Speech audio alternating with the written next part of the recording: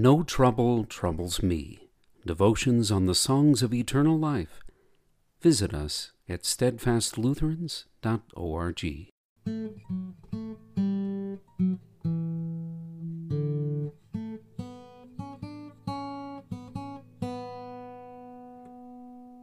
May 1st. Now I will cling forever to Christ my Savior true. My Lord will leave me never, whate'er he passes through. He rends death's iron chain, he breaks through sin and pain, he shatters hell's dark thrall. I follow him through all. Lutheran Service Book Hymn 467, stanza 6. Therefore, brothers, since we have confidence to enter the holy places by the blood of Jesus, by the new and living way that he opened for us through the curtain, that is, through his flesh, and since we have a great priest over the house of God, let us draw near with a true heart in full assurance of faith, with our hearts sprinkled clean from an evil conscience, and our bodies washed with pure water. Let us hold fast the confession of our hope without wavering, for he who promised is faithful. And let us consider how to stir up one another to love and good works, not neglecting to meet together, as is the habit of some, but encouraging one another, and all the more as you see the day drawing near. Hebrews 10:19-25. How do we cling to Christ? By faith in him, his word, and his work. How is faith nurtured and sustained? By a Christian life in the Word. When our Lord serves us through his Word, he is nourishing our faith. When we receive the Lord's Supper, he is feeding that same faith. When the absolution is pronounced, our faith in Christ becomes stronger.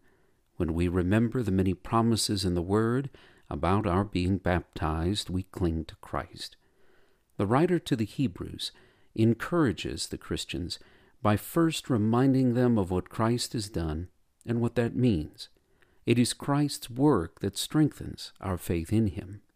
It is from that faith in Jesus, who is promised and is ever faithful, that we see the encouragement to hold fast to the confession of our hope.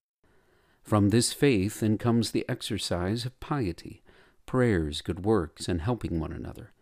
It is here that we are encouraged about continuing to meet together to hear the word and receive the sacrament of the altar.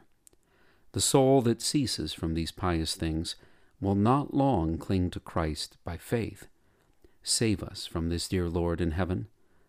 This stanza draws our trust into the work of Jesus as our true Savior.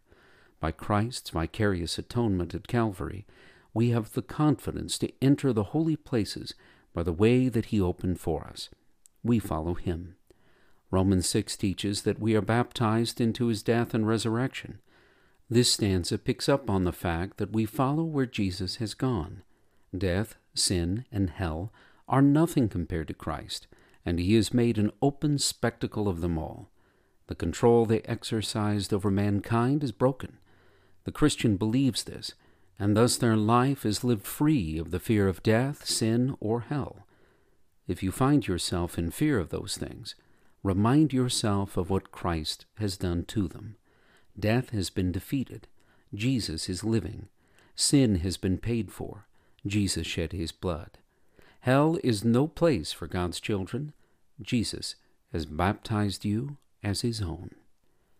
Dear Jesus, grant that we are constantly nourished by your word, that our faith may be firmly placed in your works and promises. When we are tempted to fear, bring to our remembrance the great works that you have done by your death and resurrection, and how you have graciously given the fruit of your labor, forgiveness of sins, victory over both the death and hell, to us all. Amen.